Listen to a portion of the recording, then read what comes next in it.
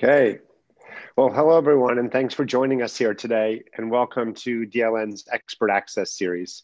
This is a closer look at important topics within the architecture and design industry, led by leading experts like Simone today. Our guest today is Simone Morris. She's the CEO of Simone Morris Enterprises.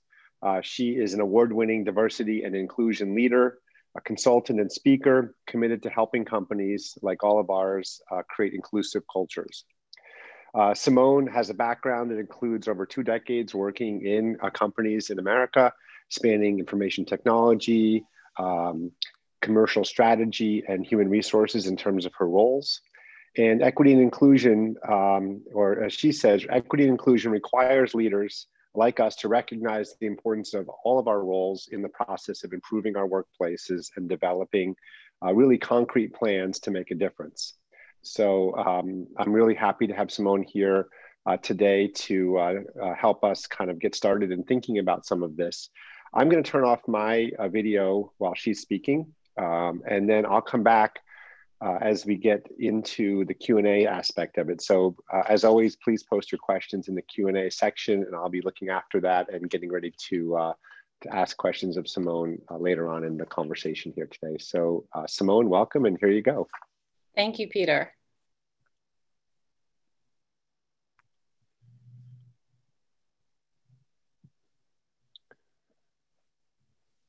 It's such a pleasure to be here today. I got into the Friday mode with the music. You know, anybody can get into the mode with Beyonce. So thank you, Megan, for the lively music and welcome. And thank you, Peter, for that awesome introduction. I am well pleased to be here.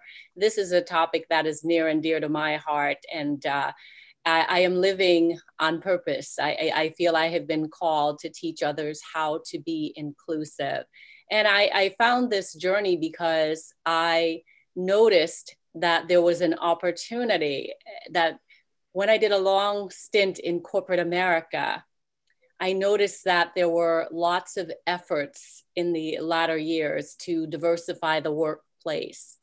And I thought to myself, there is a huge opportunity for inclusion.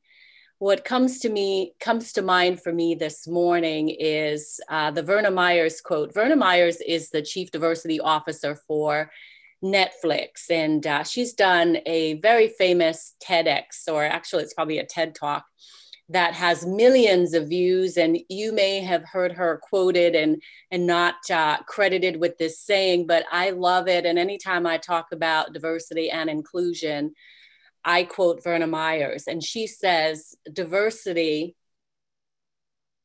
is being invited to the dance. Inclusion is being asked to dance. And I think it's such a succinct definition of diversity and inclusion, and can bring your attention to some of the challenges we face today with asking others to dance. And so in terms of my journey to this work, I notice a gap in asking others to dance and me feeling less than included many times throughout my career. And so that started to fan the flames of really doing this work, and it's just grown over the years, even more so in 2020. So again, I'm happy to be here. I wanted to set the context of how I got to do this work and why it's so passionate for me. I get excited to talk to organizations about how do they transform their cultures into a more inclusive space. I get excited to look under the hood of the car, if you will, to see where the gaps are and what opportunities there are to create more employee engagement and, again, a more inclusive culture. So again, happy to be here. Let's go ahead and get started. So my company is Simone Morris Enterprises. We have been around for about 5 years, and it's really focused on inclusive leadership solutions, bringing inclusive leadership solutions to the market. We focus on doing some work around diversity, equity, and inclusion strategy, building strategies, consulting organizations, again, to my earlier point, on how to foster inclusive cultures. I coach senior leaders on the journey because it's not always an easy journey. And I also coach, I do a bit of executive career coaching for developing more women leaders. I do training and speaking and writing. You name it, I'm swimming in the inclusive leadership solutions area. So I like to say our company is about transforming leaders and cultures. Well, what do we want to talk about today? Today, I want to talk to you about the state of diversity and inclusion in 2020 and why this is a cataclysmic year for many, many organizations and industries alike. They are really recognizing that this is a competitive lever that can be used in business. And honestly, if they don't get on board, they will be left behind. And I'll tell you why or what's happening that's caused that. We will also talk about some best practices for inclusive cultures. I narrowed this presentation down based on the time that we do have together, but there's a lot of work to be done in this space, and I will highlight some of the best practices you can consider to foster more inclusive cultures. And of course, we have an opportunity for questions during the presentation. I will at some point just want to know you are there and listening while I'm speaking for this time. So you may hear me say, type in the chat if you will. So please feel free to type in the chat. I'm not reading it throughout my presentation, but at certain times I may say, just because I want to hear from you, type in the chat if you will. So let's go ahead and talk about 2020, the state of diversity and inclusion in 2020. I think most people have heard the name George Floyd. George Floyd was a catalyst in 2020 that really shook the diversity and inclusion ecosystem.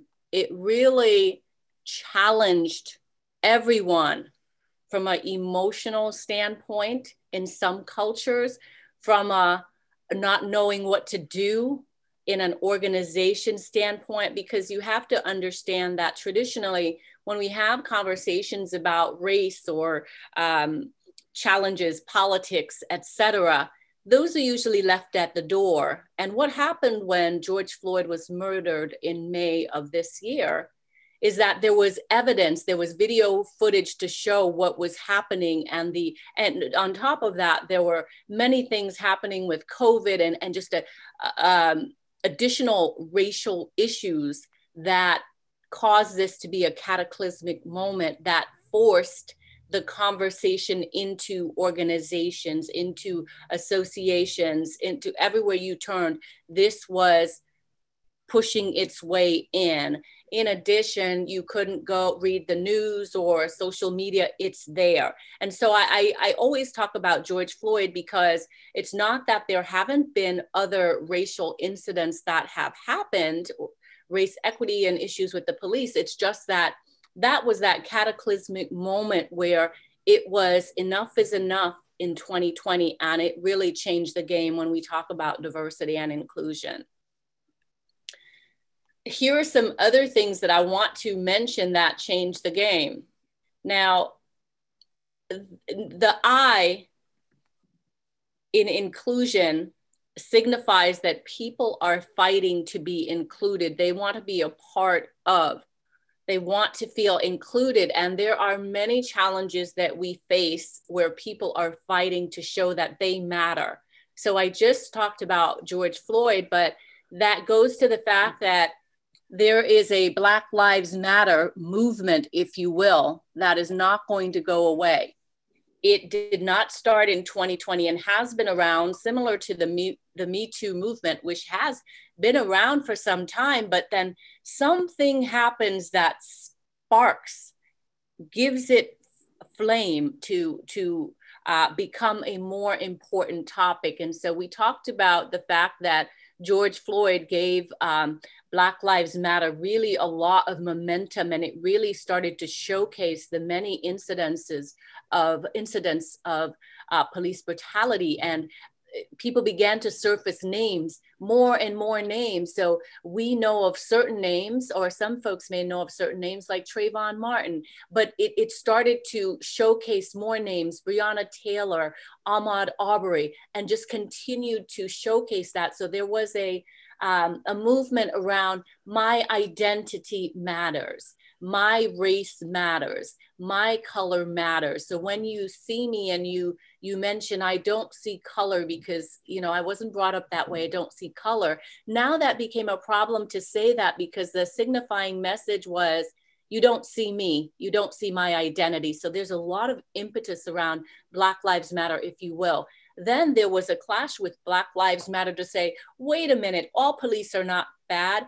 Blue Lives Matter. So now it's a protection of the occupation. So it's, I want to be included, and I don't want to be lumped in with the bad apple or the bad bunch. I matter. So my profession matters. I'm passionate about it. So Blue Lives Matter. And then there's All Lives Matter. Wait a minute. Everybody matters. Why should we be focusing on Black lives? You know, and so there is been a fight, if you will. Consider an image of a tug of war where it's like, let me be included. No, let me be included. And so even from a sexual orientation standpoint, we had things like many years ago, the nightclub fire in Orlando that was due to discrimination against sexual orientation.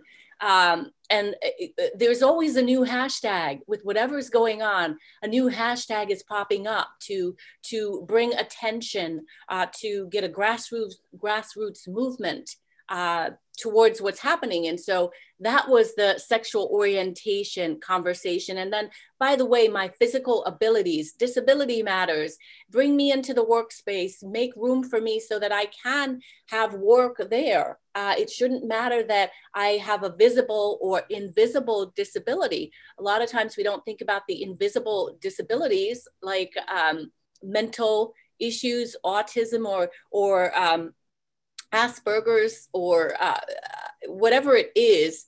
If you have a visual challenge, those are things that are coming into the workplace. And let's not forget the election. I bring up the election because traditionally, this is talk that is left outside. Let's not foggy or muddy the waters by having this conversation about your political affiliation. But in 2020, it's coming into the workplace. And if it's not coming into the workplace because of COVID, it's there when you are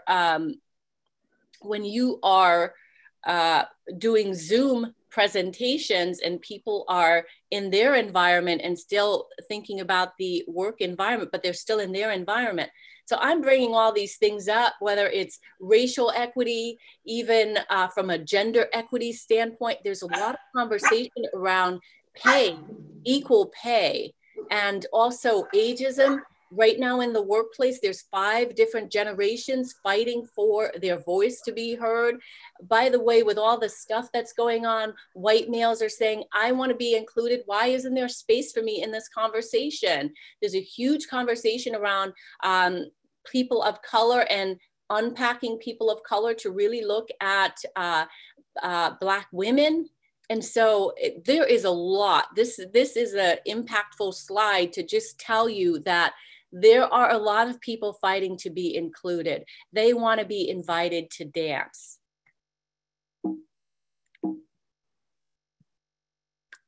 So additional things to consider, we now have 51% of women in the workplace.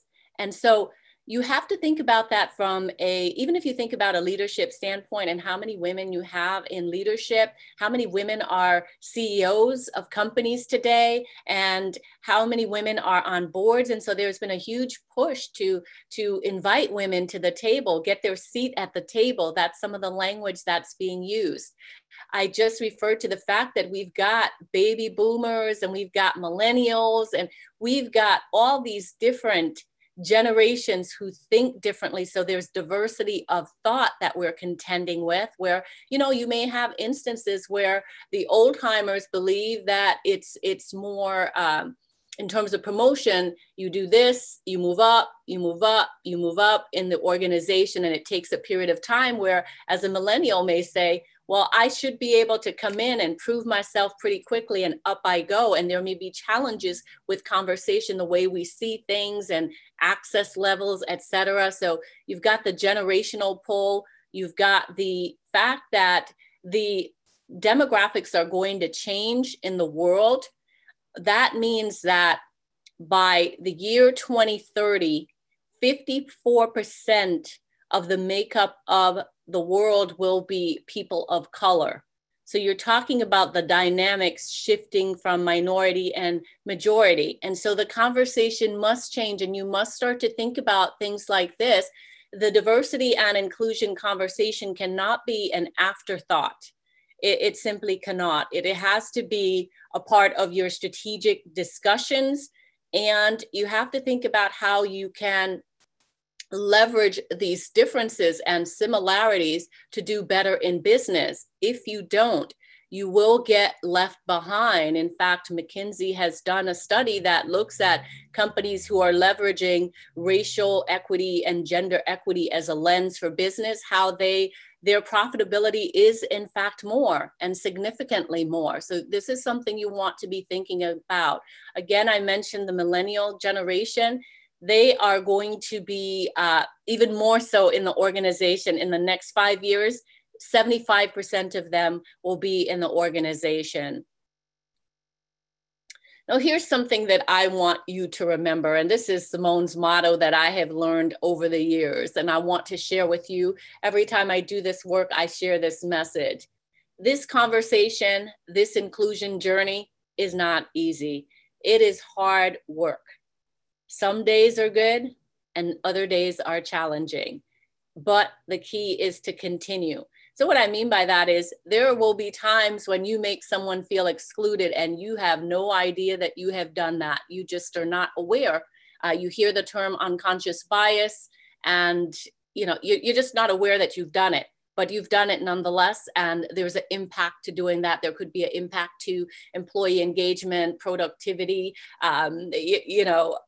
your bottom line, your revenue as a result of what's happened, a trickle down effect. So in terms of being an inclusive leader, you must be courageous. You must be self-aware. You must check yourself and continuously look at yourself for what's happening and how you're landing. And if you're not sure how you're landing, ask the question. Consider yourself lucky if someone plays back to you and say, hey, what you just said, this is how it landed for me. And this is how it made me uncomfortable. Understand that we're living in a pretty, an era that is, or a year that is emotionally raw. So perhaps something that you may say in 2019 would have just gone. In 2020, it does not. You may have seen in the news, I'm not sure, Eva Longoria talking about the commitment from a Latinx perspective about voters and how she was in hot water. So, everything is being scrutinized right now. So this is a time that requires you to be courageous, to embrace differences, even if you don't understand it, but seek to understand. Also understand that you are going to, what I call the bumble, stumble, and rise. That's what I teach my students in my inclusion bootcamp, that we are going to bumble, stumble, and rise when it comes to inclusion. So know that you will falter on the inclusion journey, and that the key is to forgive yourself and do better the next chance you get. So did want to just put that out there and acknowledge that this is not easy work by any means, even for me as a practitioner who does this on a full-time basis. So what gets in our way of being inclusive? What are some of the things that get in the way?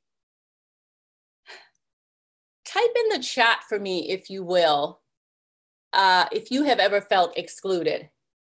You can put yes. If you feel like putting some context around it, please do so. But what gets in the way of you feeling excluded? Have you ever felt excluded? And as I was thinking about this, as we put this deck together, I thought, have you ever felt excluded at home? Perhaps an example is you're caring for an aging parent and you're having to make decisions, and you are at the doctor's office and you are engaging on behalf of your parent, and your parent is not feeling included in the conversation. Maybe there's challenges to including them in the conversation, but it could be something as simple as that and not recognizing it. What about the workplace? Have you ever felt excluded in the workplace or gone to a networking event? I remember going to a networking event and I sat down at a table. It actually was a diversity and inclusion conference. And I sat down, it was lunchtime, and someone asked me to get up, and I was I was thinking to myself, okay. And I got up and they said, this table is for this company. And I said, okay, but I got up and I left, but I was thinking to myself, well, this is interesting. This is a diversity and inclusion conference, and there are tables specifically for companies who've sponsored this event. But we should always be on the lookout for inclusion opportunities and how we deliver the message so that people don't feel excluded. So I say that to say that whether it's even a place of worship, whether it's on social media where someone has said something on LinkedIn or Facebook and you're like, wow, that's not true, and you feel excluded, it's not a good feeling, is it? So even a PTA meeting, I recently attended a PTA meeting and I was the only Black parent on the call. And I thought to myself, where's everybody else? I'm pretty sure I'm not the only Black parent in this school. Where's everybody else? And I ended up sending a letter to the principal to ask and inquire about the demographics of the school and the engagement of parents from a diverse standpoint. And then I sent a note to the PTA. I think it's because of what I do for a living and I am noticing and wondering a lot. But start to notice and start to wonder about what you see and the different experiences that you have from an inclusion opportunity standpoint. I bet that you'll start to notice a lot more. And you yourself might think, I have felt excluded and it doesn't feel that great. So if it's so simple, why don't we just be inclusive? You know, the thing that popped into my mind right now was, I believe it was Rodney King back in the day. Why can't we all just get along? If it's so simple, why don't we just do it? Why don't we just do it? Why is it so hard? Well, there's a couple reasons. Number one is we have been taught the right way of doing things. Think about it. As a child, your parent taught you, this is the right way to do it. I do it today. I have a 5-year-old daughter and I am constantly correcting her. No, honey, this is the right way to do this. And so as you get older, you're challenged because it has been ingrained in you. This is the right way to do things. Here's an example. I've been taught to say good morning when I get into the elevator. And I remember getting into the elevator at work and mixing and mingling with senior leaders and having people get into the elevator and not say good morning. And if we look at the other image with the eye, it gave me a belief which may or not be maybe false or maybe true. But what does it say about you if you don't say good morning? And how does it make me feel? Does it make me feel like you see me and are including me, or you're too busy? But these are some of the things that, it may sound simple, but these are some of the things that when I do focus groups and listening sessions, people mention to me, such and such leader can't even say good morning.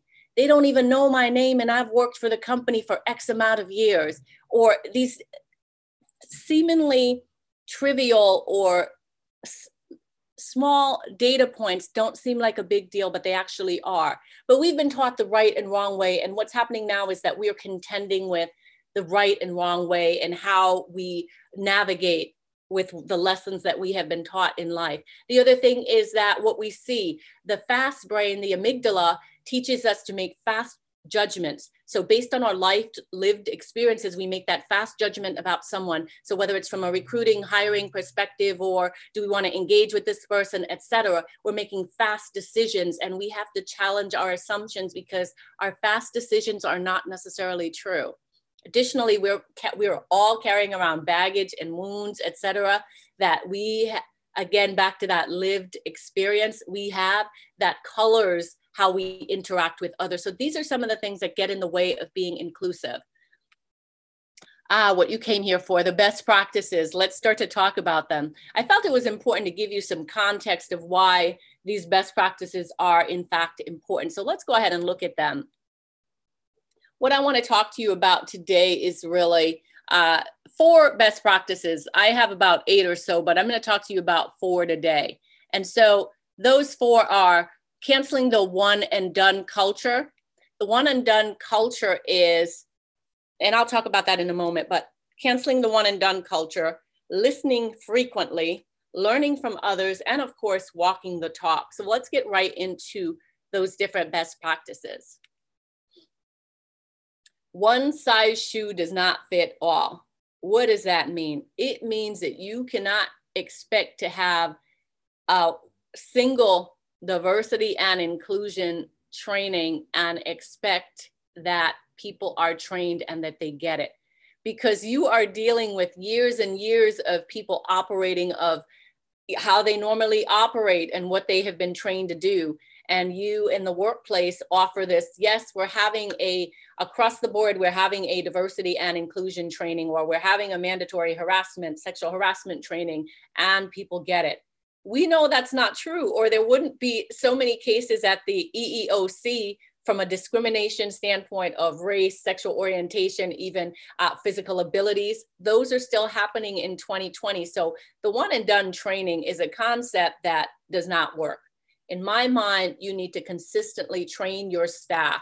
What I teach in my inclusion bootcamp course is that consider the gym, if you will. If you went to the gym once during COVID and you lifted a weight and you left, and that was back in April, and you didn't go back, and we're now in November.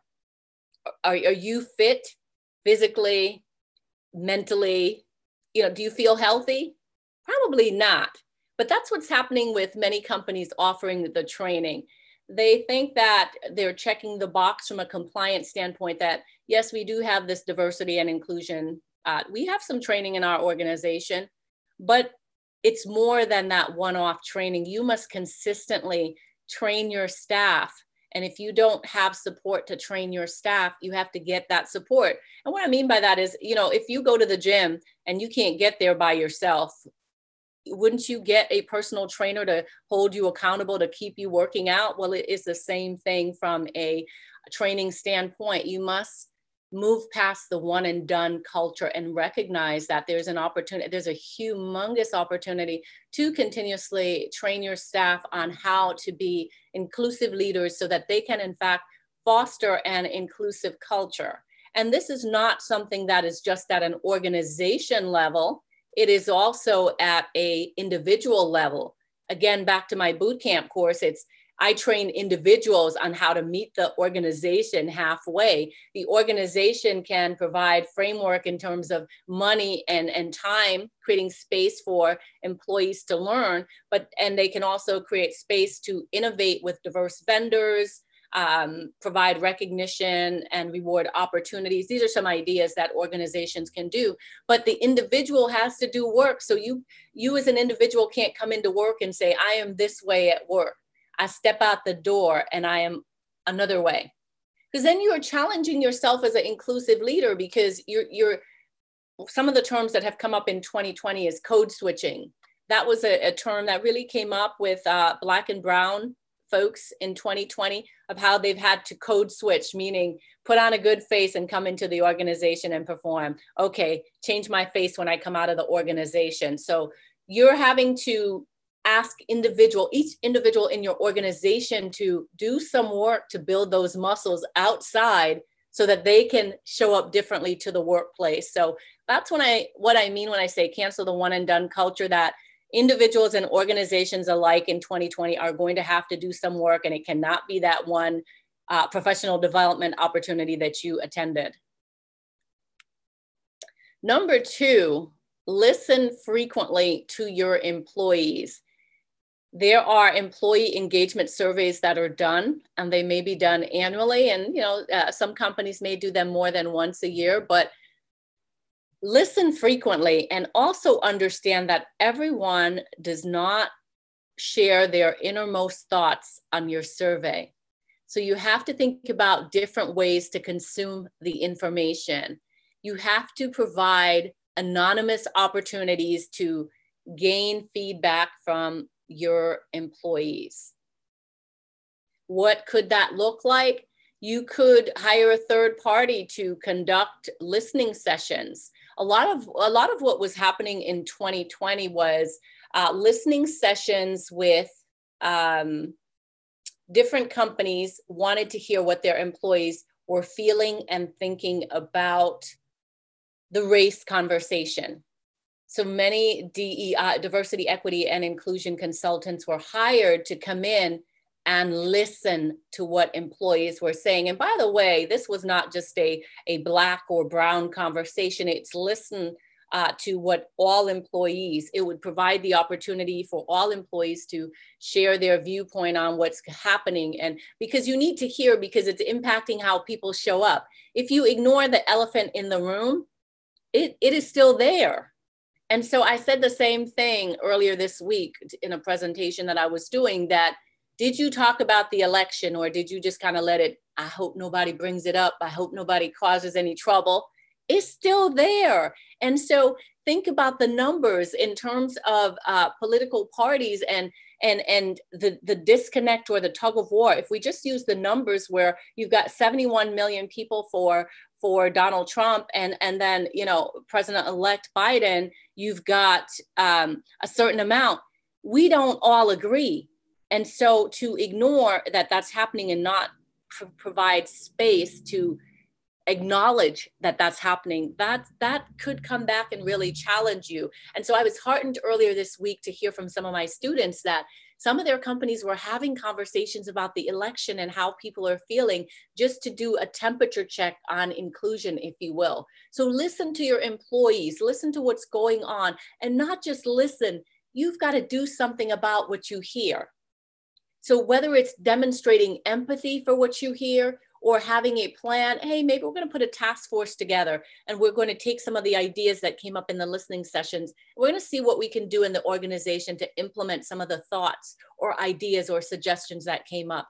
You must report back on what you have heard. So listen, and listen frequently. Check your temperature. What's happening right now with COVID? Every time we go to the doctor, you know, there's a series of questions for vetting for COVID. Every day, you know, bringing your child to school or even back to the doctor, they're checking the temperature to see your temperature before you can come in. I've had that when I brought my mom to the doctor. They checked both our temperatures. They asked us a series of questions about COVID. It's checking frequently. Why? To see if you have COVID or to see if there's a problem. So I suggest to you, you have got to listen frequently to your employees.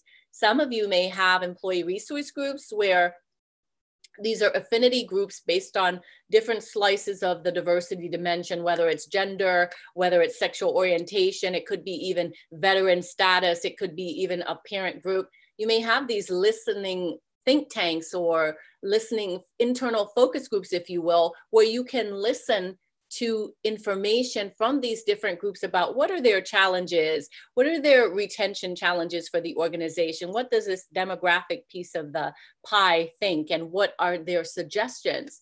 And again, employee engagement survey, take all these data points and do something with them. So listen frequently is the second best practice. Now, number 3 is benchmark.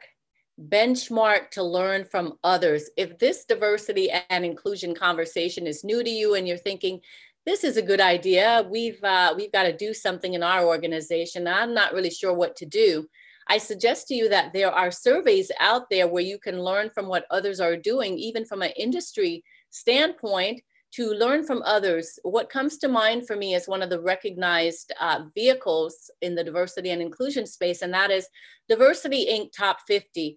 They look at the top 50 companies for diversity and inclusion, and they go across industries and provide data. Working Mother, if you're wanting to attract or speak to the working mother in the workplace, you can check out Working Mother or National Association of Female Executives. They actually also have diversity best practices, have best companies for multicultural women. And what I like about these surveys is that they're showcasing lessons from each of these companies and why they won. So that's something that you can look at. HRC looks at sexual orientation. They give a certain score. You can get 100% on the survey for engaging with the lesbian, gay, lesbian, transgender, queer community. They're monitoring what companies are doing and how they're showing up, and you can gain some insights on how to partner with them. So look at Best Places to Work, look at Glassdoor. There's so many opportunities to see what others are doing. You want to take some time to learn from others. And that is the third best practice. Now let's look at Diversity Inc. I just talked about Diversity Inc. So here are the top 50 companies for 2020. Does anybody notice what number 11 is? Does anybody notice what number 11 is?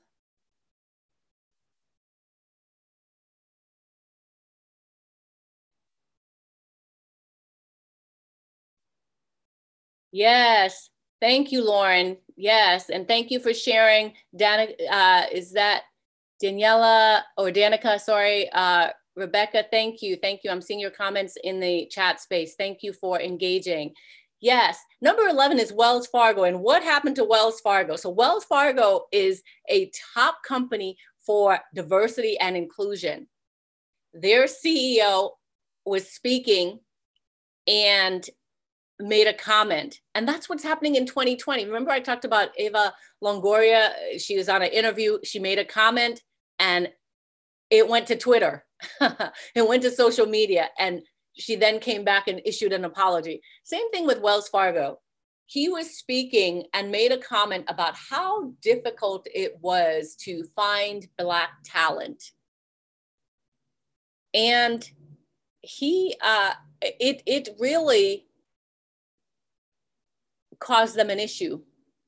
It caused them an issue from a revenue standpoint, because what happened in 2020 is there's something that's called performative ally. And it means that you are not walking your talk on this inclusion journey. It means that you are reacting to what's happening in the marketplace. You're not proactive. And so what happened with Wells Fargo when their CEO made that comment is people began to look at Wells Fargo's history. They were looking for evidence to support the fact that they don't think that the CEO is walking the talk and that they're truly inclusive. And data started to surface about, okay, here is what Wells Fargo did to shut out the Black community from mortgages, accounts. All sort of buried data came to the forefront. And as a result, people gave up their Wells Fargo account.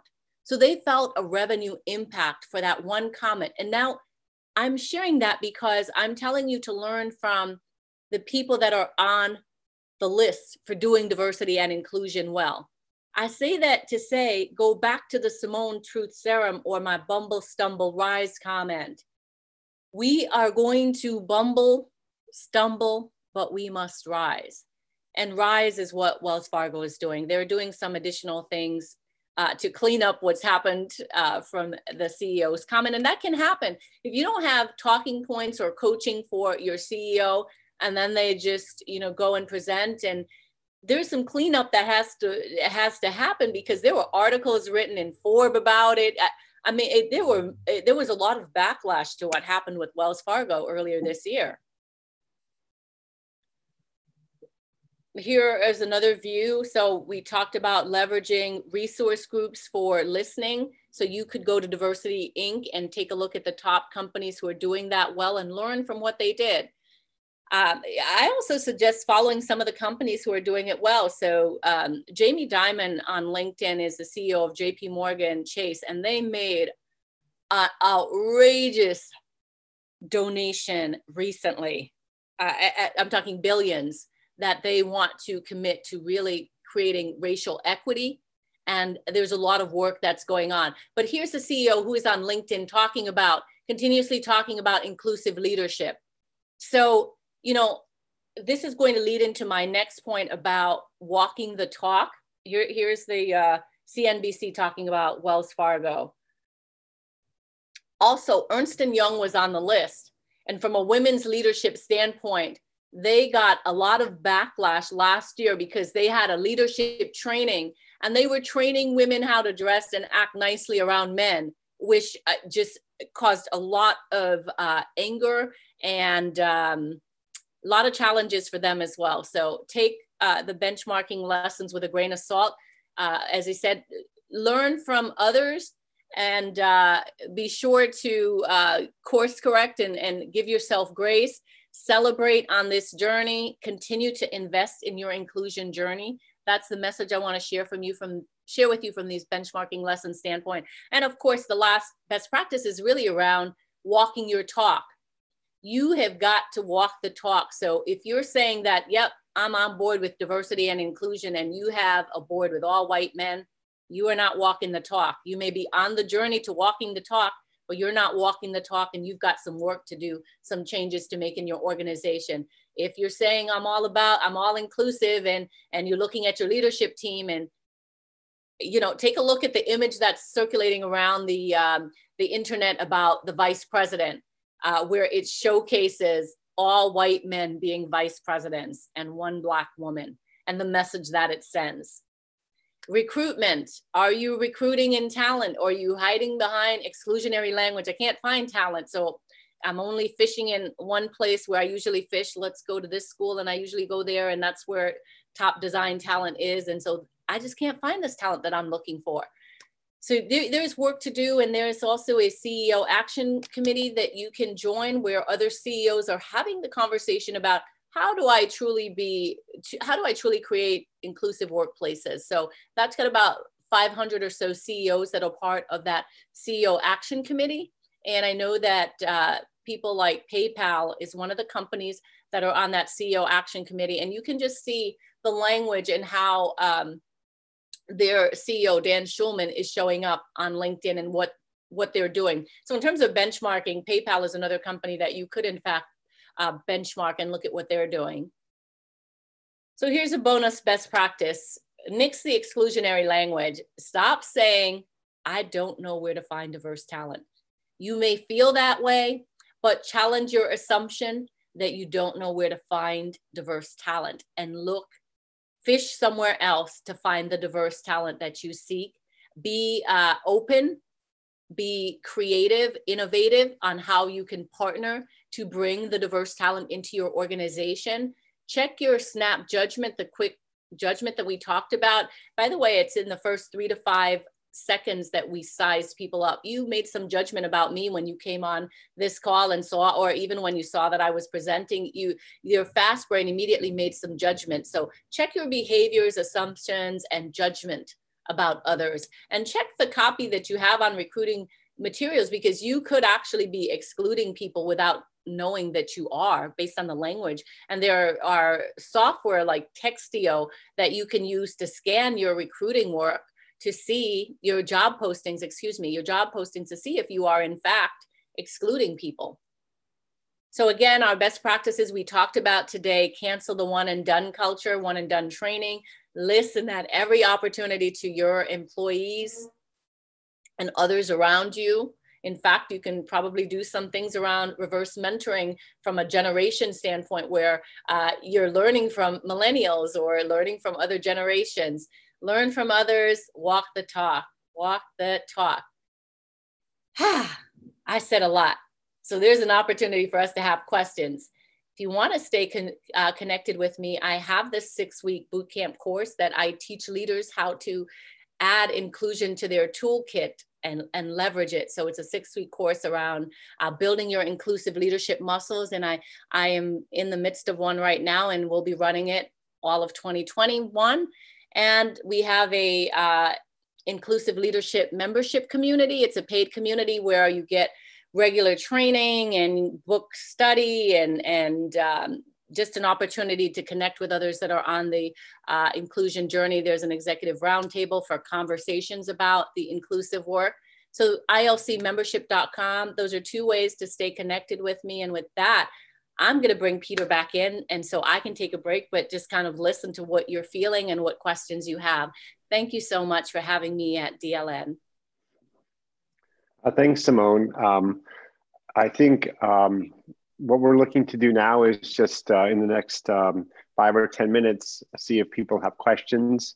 The Q&A place is the best place to put them, but I see some in the chat box. So as an example, Simone, just to get started, can you provide an example of a job post that might look exclusionary, just so we have a context for what kinds of mistakes people make and that we might not even be aware of? Yeah, you could put the whole kitchen sink that you're looking for. You must have a bachelor's degree. must have 10 years of industry experience, must have XYZ. Studies show that from a gender standpoint, when women look at the list of requirements for jobs, they are checking, yep, I have this, checking, I have this, I have this, I have this, I have, oh, okay, I don't have this, I don't have this, okay, I'm not gonna apply. Where men, they'll go ahead and apply anyway. So you may unintentionally signal to women that they shouldn't put their hat in the table. There's also language that if I'm a working mother and you're saying must be available all the time, just the workload, if it's coming across in your job description where it feels like I'm not going to be able to balance my life outside of the workplace as a working mom, then I'm not going to throw my name into the ring. So there are different examples. And what I mentioned, Textio, is something that you could look at because it actually, you could put the job description in and it will go in and it will provide a rating, a score, if you will. This job description gets a 70 and here's why. Here are the inclusion opportunities. Consider tweaking it this way, this way. Thanks, Laura, for posting the site in the chat. Yep, I think a question that often gets asked when I talk to people in our industry is what are some of the specific places that you would go looking to recruit if you're looking to find candidates that wouldn't come up, say, in LinkedIn or some of the more obvious places? Well, I would think about the schools that I'm recruiting from. I would think about who's doing your recruiting. Do you have diversity from a recruiting standpoint, or do you have one dimension recruiting? So do you just have females? Do you just have white females? Do you just have white males? Is there an opportunity for you to diversify your recruiting staff? Because what I'm talking about is that we are all showing up with bias based on how we have been raised, how we've been taught, our life experiences. And if you have this table and you only have certain people at the table and they are the ones who are looking, they're contending with their snap judgments, have you provided training to them on how to eliminate hiring bias so that when they're looking, they are able to put the bias at bay? Most companies that's an opportunity for them. So you're expecting people to bring diverse talent in and they may be tackling some internal things that are not visible. Right. Just trying to keep up with the places that people are posting things. I think there's a question here that maybe you can help to orientate the conversation a little bit to size of company, and maybe because our industry is made up of so many much smaller firms than large corporations that are part of these big programs that you're citing. Can you help us to think about size of the company as it relates to all of your comments? Well, give me some context, Peter. So tell me more than LinkedIn, because when people tell me they recruit on LinkedIn, I said, with what criteria do you recruit on LinkedIn? Oh. How do you determine who to reach out to on LinkedIn? So give me some context for the companies with 30 or fewer employees. How do you find talent? Where do you give me a design specific in the chat, if you will. Give me specifics of where are you looking for talent, and then I'll comment and provide you some feedback.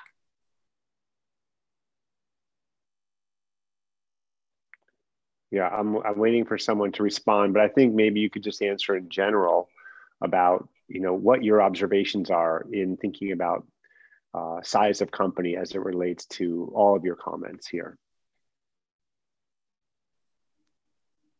I'm a small company, and so I have to be intentional as an inclusive leader. So intentional from a where do I shop? Who do I partner with? So it could be vendors that you work with. Maybe it's not hiring because you have a small team and you don't have headcount opportunities. Vendors that you work with, you could partner with organizations. If you want to bring more veterans into your organization, you could partner with a veterans association to bring in diverse talent. You could look at schools. You could provide internships at different schools. You could showcase, you could be at a career expo, a diverse career expo where you show up and you do a presentation from an employer branding awareness and stand in that space. So it doesn't have to be recruiting. And to the comment that my comments are for large organization, let's talk about cancel one and done training. What training do you do as an inclusive leader individually for you and for your staff of 30 or 15? What training do you do? Do you do one training a year? Is your expectation that you can tackle the diversity and inclusion challenge with one training a year? So that goes across the board, no matter if you're a large organization or a small organization. Even myself, I have been intentional about looking at the training that I commit to. I have a professional development plan, an annual professional development plan. And so I put on there opportunities for me to learn about cultures. For example, I recently attended a Hispanic Heritage Celebration, and it was very insightful for me. I kind of felt, man, where's the 4 years of Spanish that I had? I don't, because they were speaking in Spanish, and I dance with discomfort. I would suggest to you as individuals striving for inclusive leadership, and somebody put in the chat that they were the only white person in a Black Lives Matter conversation. You got to dance with the discomfort. It is not always going to be comfortable, but consider that many folks have been dancing with discomfort for many, many years. Yeah. I'm just reading what's in the chat here so we can make sure that we, can you maybe just talk a little bit about examples of the training so we can just be a little bit more specific? So when you say training, are you talking about some of these webinar style programs that we see that you can purchase and ask employees to undertake, or are you talking about more live training? Can you talk about the range of training that might be available? Yeah, I mean, there's training for your recruiting staff, how to recruit with an inclusion lens. There's training out there for marketing. How do you do a good job as a marketer using inclusionary language? How do you build up your employer brand? What sort of training are you looking at? Is it only training from let me understand the concepts, but I think it's pulling that training back and really understanding more about what you can do to move the needle, to use what you know as a competitive lever. If you think about it, giving employees an overview of what diversity and inclusion means doesn't necessarily provide to them the tools that they need to then translate that to the bottom line revenue dollar. So here's an example. If you have resource groups, if you don't, because you're saying most of you are small and you don't have resource group, there's actually resource groups on LinkedIn. If you went on LinkedIn and looked up employee resource groups, there are groups that you could join to educate yourself on a culture, or even let's say you wanted to learn more about LGBTQIA. You could join a resource group that is talking about the challenges that subsect of the diversity dimension faces, and then start to think creatively and be open about what you could do to target that market. You could also say, I want to partner with the HRC so that I can figure out how do I tap into that market, because I think there's an opportunity to bring more product to that market, and maybe our products aren't speaking to that segment of the population. You could partner with, I think there's a Black designers or Black architects network that you can partner with. Right. And I think we'll just have one last question here because we're getting to the end of our time. But someone's sort of posting the question here. Training is one component. There's also sort of the day-to-day role we play as leaders. Can you just give us a couple of pointers about how we maintain the conversation on a day-to-day basis as we go through our the work life on meetings and everything else that's happening within our firms on a day-to-day basis? Yes.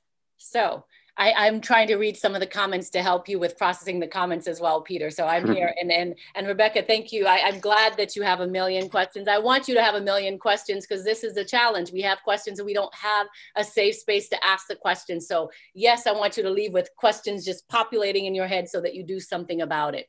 We only had an hour together, so it was a short time, but you can stay connected with me on LinkedIn, or you can get trained in the Inclusion Bootcamp course. Here are a couple of things. We always have a device in our hand. Here's my cell phone. There are now apps. There's an app called Everyday Inclusion that gives you an inclusion tip every day. Maybe that's something you roll out to your entire staff. Think about different ways that you show up and how you can use this. Try to learn about different cultures so that you can have different perspectives. Put yourself in situations that are uncomfortable for you and see how long. If you can only stand 5 minutes, stay 5 minutes. Maybe the next time you'll be able to stay 10 minutes. But dance with discomfort to build your cultural competency. I went into the Hispanic Heritage Celebration, and for most of it, it was in Spanish. And I was saying, what are they saying? Why? I was picking up a word here and there and there. And I just kind of sat with my fast brain who was like, okay, let me check out and just kind of sit with it and see what I take away from the session. So there are opportunities. It's not just I'm at work and I need this opportunity. There's opportunity on social media. Here's what I would say. Don't ignore the elephant in the room. We're living in a really trying time where race is a big conversation, gender is a big conversation, sexual orientation is a big conversation, the election is a big conversation, the divisiveness of the country is a big conversation. Don't stop ignoring it. It is there whether you talk about it or not. And what we have learned from 2020 is that silence means or signals complicit. And so figure out how to have a conversation. And even if you preface it by being vulnerable by saying, I don't even know what to say about this. Sometimes I'll speak or I'll teach and I'll stop what I'm doing. I'll stop my presentation and say, there's an elephant in the room. Something's going on that I don't know about. Can someone just speak up, or do we need to hold space and talk about the election and how I feel like there's something here that prevents us from being productive. Let's just have a conversation. And even if it's one-on-one with a friend, it's like, I don't even know what to say to you about the election. Or how are you feeling as a Black person? I know you don't speak for all Black people, but how are you doing? And then that opens the door, and be vulnerable. I don't know what to say. We have to learn to be vulnerable. I hope that's helpful. Thank you. Yeah, thank you so much, Simone. I'm sure I feel like we're just getting warmed up here, but unfortunately we do try to keep these on schedule here. And I want to thank you so much for your time. I'm sure there are a lot of people who on this, in this conversation and who also will listen to this on the recording who will want to get in touch with you. So we'll be happy to share your information and look for more ways to continue this conversation as we look out to 2021. Believe it or not, everyone, this is our last Expert Access of 2020, the 25th one that we produced since the May timeframe. So we're super excited to have had this series develop and to be able to invite people like Simone to touch us on a consistent basis. It's been very exciting. I also want to, of course, take the time right now to invite all of you to register for our virtual summit. You can go to our website to find the link, but we're incredibly excited to have all of you participate in that. And please remember that all the registration fees for this year's summit are going to our new 501c3 charity, the Design Leadership Foundation, which is dedicated to investing in education and diversity initiatives within the design industry. And so it's a very, hopefully a powerful way for you to signal your interest and intent by helping us to instigate this new organization that we think will make a difference out there. And so thank you everyone for your time today, and have a great day. Bye. Thank you.